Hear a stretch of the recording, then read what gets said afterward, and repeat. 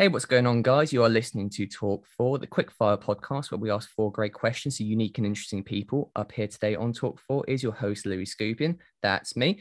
And our guest for today, Steve Sims, who will be in the fire line for today's questions. Steve, please introduce yourself and give us a quick rundown of what you do before I shoot some questions. Wow. I am a aggravated creative disruptor. Left school at the age of 15 onto a building site, didn't like it. So went through a bunch of careers that I failed at to become launching the world's first experiential concierge. What I'm known for is working with everyone from Elon Musk, Sir Elton John, Richard Branson, closing down museums, getting people on stage with rock stars.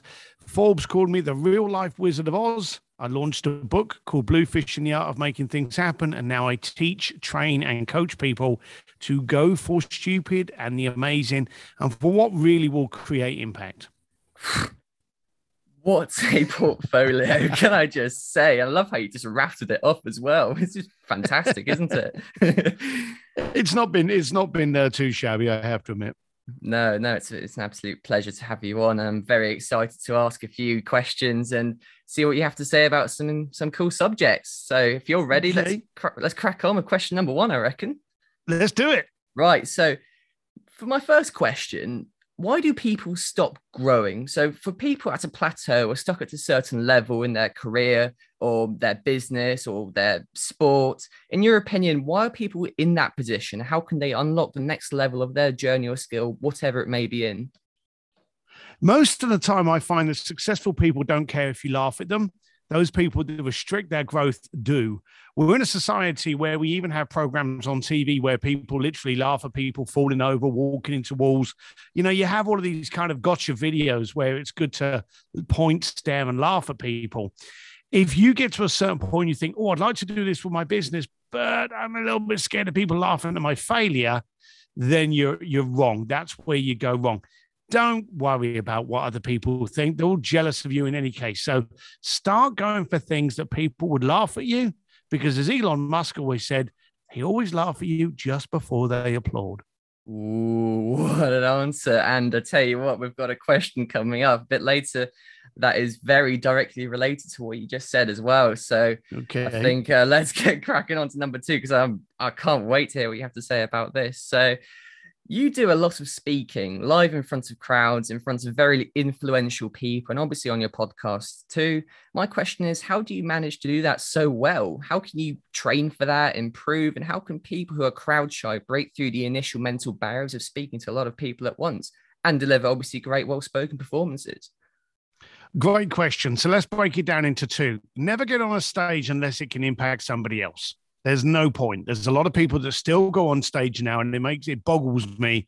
And all they want to do is talk about themselves, how wonderful they are, how rich they are. That does not help the community.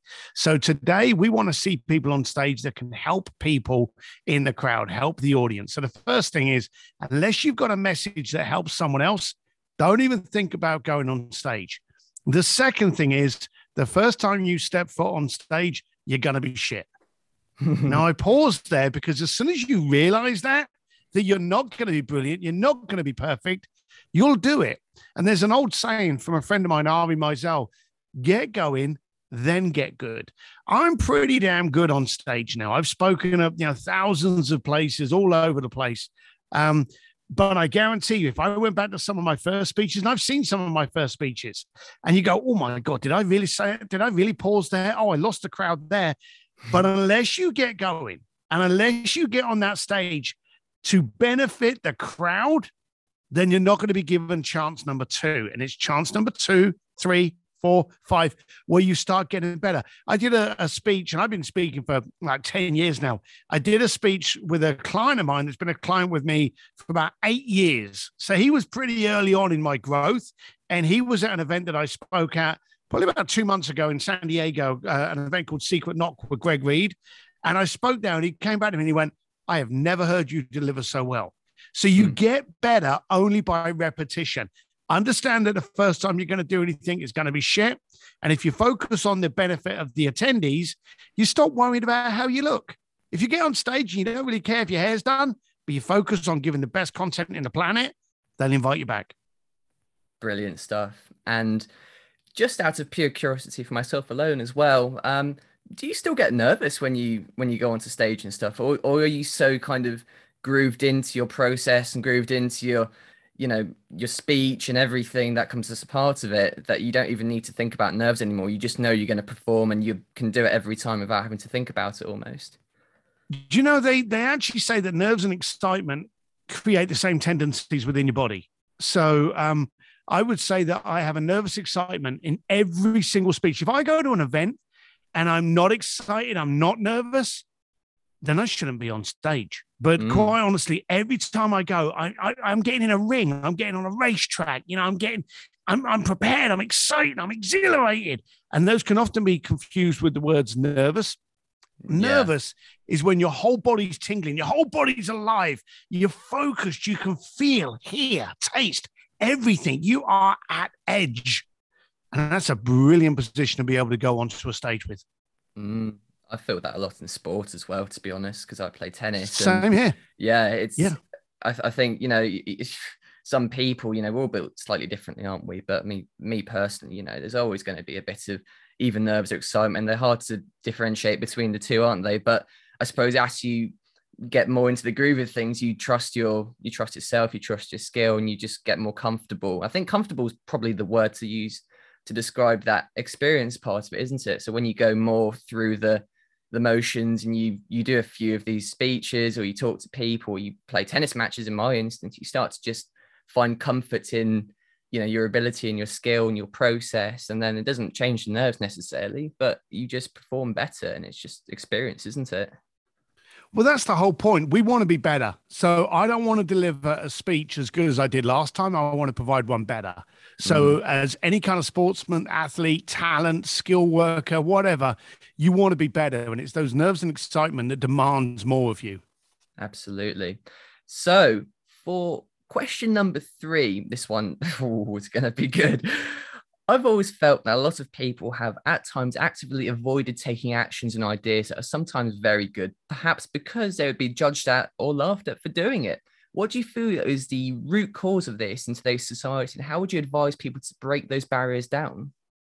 Well, there are more settlers than there are aggravators, and there are more people. If you're in a pub and you want to kind of like think of doing a business and you start telling your mates about this business, you'll get a few of them that'll be like, good luck to you, go for it. You'll also get more going, oh, you could never do that. That's ridiculous. You get your head up your backside, and they will ridicule you.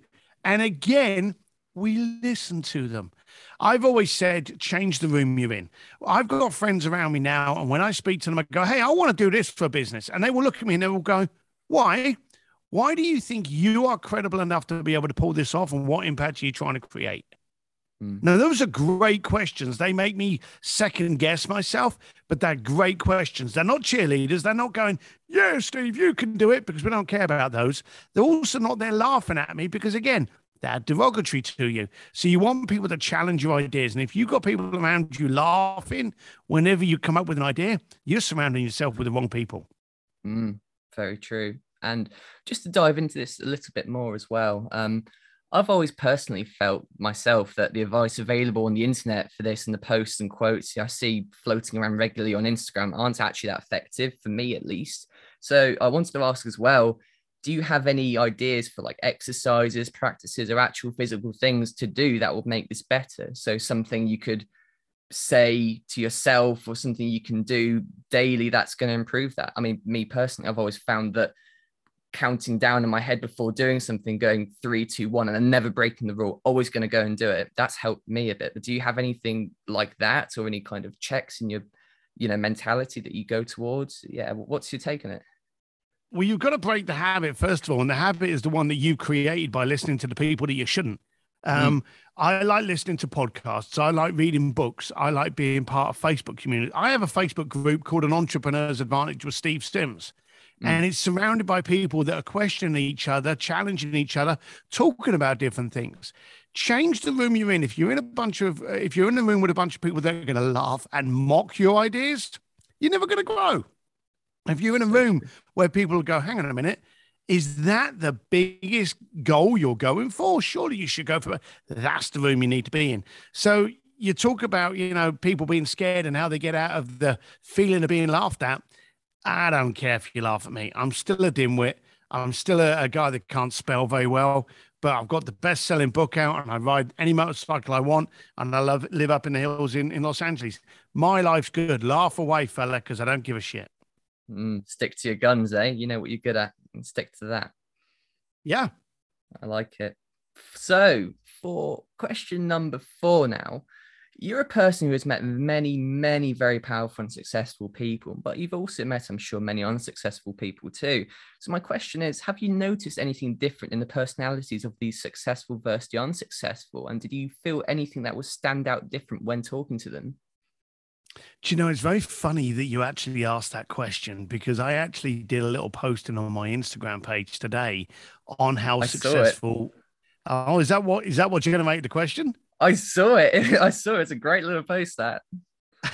Well, I had a client of mine, and he was doing really, really well. And then he said to me, "Oh, I don't need coaching anymore. I'm going to take it from here, and I'll come back to you in a year's time."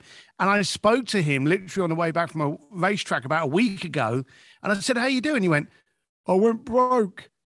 And I went, "Ella, did you go broke? You were doing so well." And then when we got talking into it, it was the classic.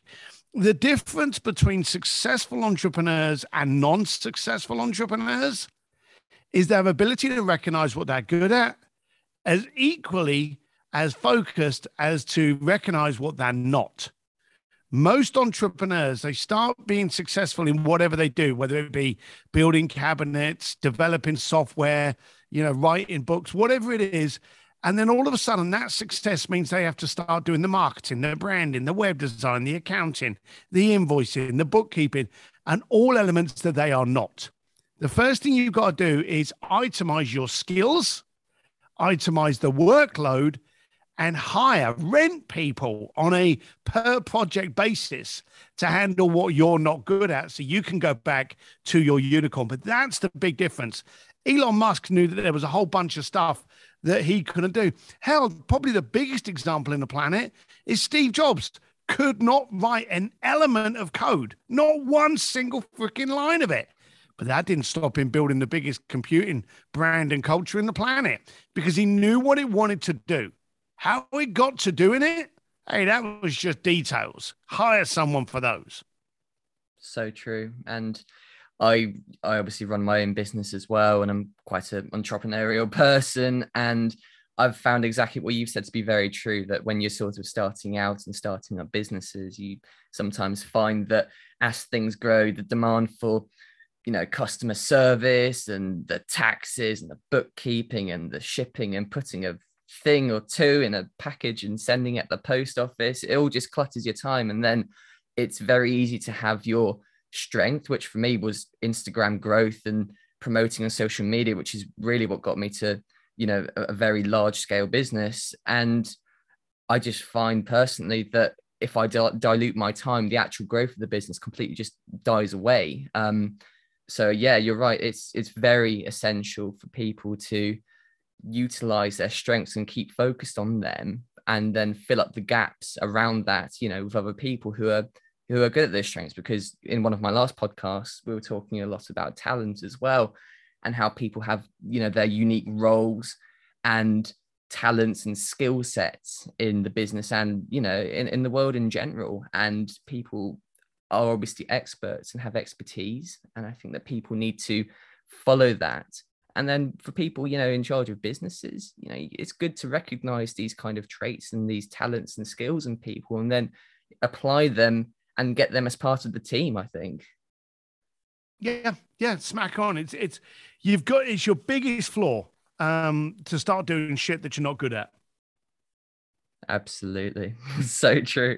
And there's one more thing I wanted to ask as well, just considering on the subject right now of it. It's something that's interested me for a while, and talking to someone obviously who's spoken to a lot of these, successful people, I wanted to ask as well, if you could debunk the common theory that money doesn't buy happiness and that rich people are not happy deep down. Have you ever found that to be true, or is it an excuse people tell themselves to feel better about not being successful?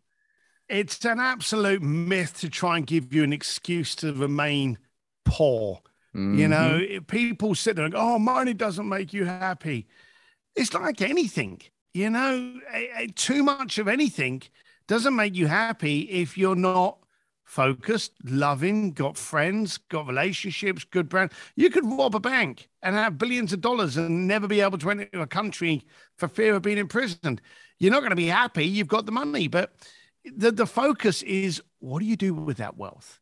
And that's where you go from money, which is usually classed as being rich, into wealth and success. What do you do with it? Can you take that money and impact schools, impact education, impact growth, look after your family, look after your parents? You start looking after those people with the money that you've built, trust me, you're happy. But if you just sit there counting the dollars and doing nothing with it, i.e. create no impact with it, yeah, you're not going to be happy. But get off that bullshit fence. People saying money can't make you happy. I've got money. I'm freaking happy. But it's what I do with it that makes me happy, not just looking at the bank account. Love it. What an answer. Fantastic stuff. So before we call it a day, it is time for the shameless plug. Steve, please feel free to promote anything you're working on, want people to take a look at, or just something you believe in. Oh, wow. Loads of stuff. Steve D. Sims is my everything. So don't forget the D, and there's only one M in Sims. So stevedsims.com is my website. Steve D. Sims is my Instagram, my Twitter, my Facebook. It's everywhere. But hey, I'm coming to London on the 17th of January. So if you want to spend the day with me talking about marketing, branding, and getting the affluent clients you need rather than maybe the hassle that you're getting, join me for a day in London. You can find details at stevedsims.com. under the tab Consult AOTC Live. I'm coming to London on the 17th of January. I'm excited already. Brilliant. Steve, thank you so much for joining me today for the Talk4 show. It has been an absolute pleasure having you on. Well, I hope this helps someone. Thank you. I'm sure it will. Signing off for now, guys. See you in the next episode.